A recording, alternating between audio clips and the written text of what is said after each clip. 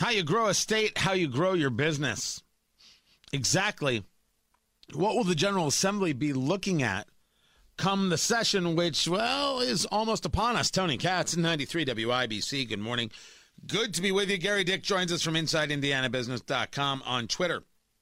At IIB on the DriveHubler.com hotline. You're asking the question, or at least your group are, and sharing the story, that Governor Holcomb has a we shall see approach on the possibility of tax cuts. As you're talking to people in the General Assembly and things are gearing up and people are taking a look at this holiday season, taking a look at supply chain issues, is there a thought that tax cuts are going to help spur more economic growth and opportunity? Or are they worried that if they do so with the supply chain issues, they may not have at the General Assembly a very Merry Christmas? Well, great question. And I think, as you mentioned there, the governor was a bit coy when asked about the possibility with state tax revenues coming in at strong levels. Would there be the possibility of a tax cut? His reaction, we shall see. Certainly, any talk of a tax cut, there are going to be a lot of proponents, a lot of folks who say it is a positive thing. But as you look at more largely at the economy, the state of the economy, you talk about the supply chain issue, and I know we had Mark DeFavis, a longtime logistics executive in the Indianapolis area, who talked about the need for at least some short-term stopgaps, some moves that would help to alleviate some of these bottlenecks. And I think that's what a lot of the discussion is now when you look at the impact and trying to get something done around the supply chain issues, is trying to get at least some short-term things to provide some relief.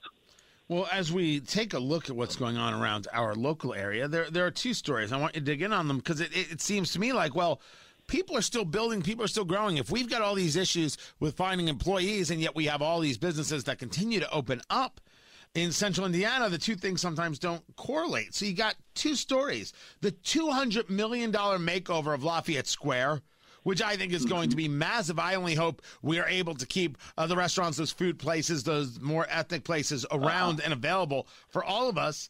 And then in Greenwood, you've got an $83 million mixed-use project. So talk about those two things and whether or not they're worried about how they're seeing supply chain issues and employee issues affecting them from getting started, getting going, and making things better throughout the state. Yeah, no question, a concern. You talk about the first story, which I think is significant, as you suggest, and that's Lafayette Square. You go back, built in the late 60s, the first enclosed mall in Indianapolis many years ago was the place to go. You know, shopping centers, shopping malls were the new thing, and Lafayette Square was a happening place. Obviously, in recent years, it has been very challenged to try to find a reuse or a new use for that area. You mentioned the restaurants, the International Marketplace, which I think is one of the great secrets in the state of Indiana. I think they speak over 100 languages in that area with all the restaurants and shops and businesses that are located there.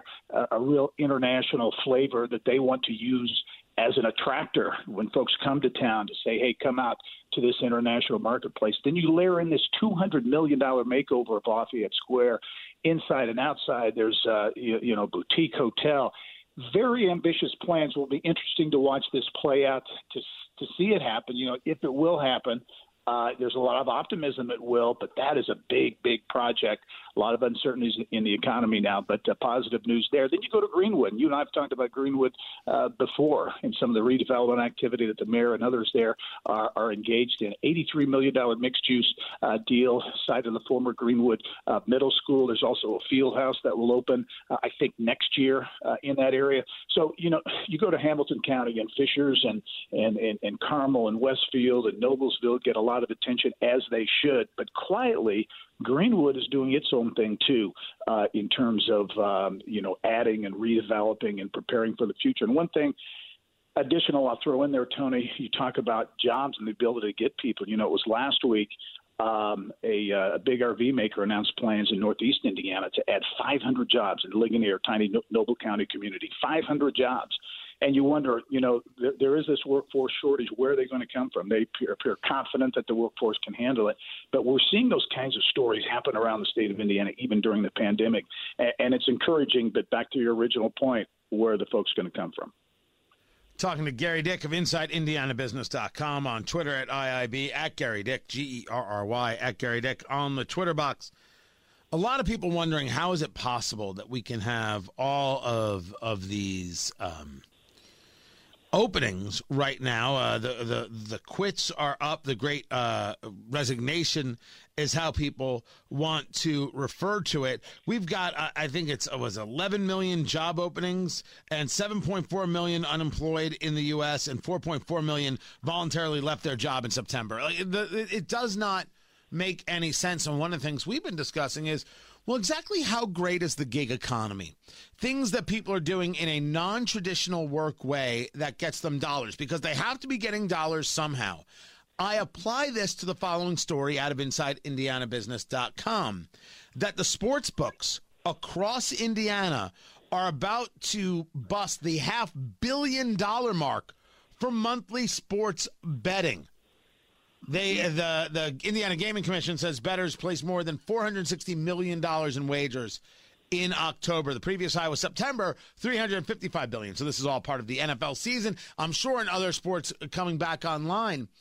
This is huge. This is massive. It's proven now to work. Is there a thought that people have found other ways? Well, I don't know if it's necessarily gambling, but gig economy kind of ways to be able to put food on the table, and they're not worried about the traditional jobs that used to be the only way. Oh, I don't think there's any question about it, and that is happening. Sometimes it can be kind of tough to track that kind of thing. And the remote work and the folks working from home, and that's whole another thing, Tony, is states like Indiana, other states I think have been even more aggressive about it. And you're looking at workers who now, they've discovered, hey, we can work from anywhere. If I'm in California or I'm paying higher taxes, the quality of life, cost of living, those types of things maybe are not what I want them to be. But why don't I move to the Midwest or to another state where I can work from there, keep my job, work from there, and have a more affordable lifestyle? So the gig economy, remote work, all those types of factors are factoring in, if you will, to what the future of work is. What's going to be the mix going forward of in-office versus out-of-office? It's debate going on at companies of all sizes around Indiana, to be sure, and around the country. And I know there was, I think it was Greenlight Guru, a very successful tech company here in Indianapolis that decided, I think it was those guys decided to go totally remote and made that decision to do so. Others are going to do a hybrid type situation. So coming out of the pandemic, just more of the many myriad of factors that are going to make life post-pandemic a little bit different than before.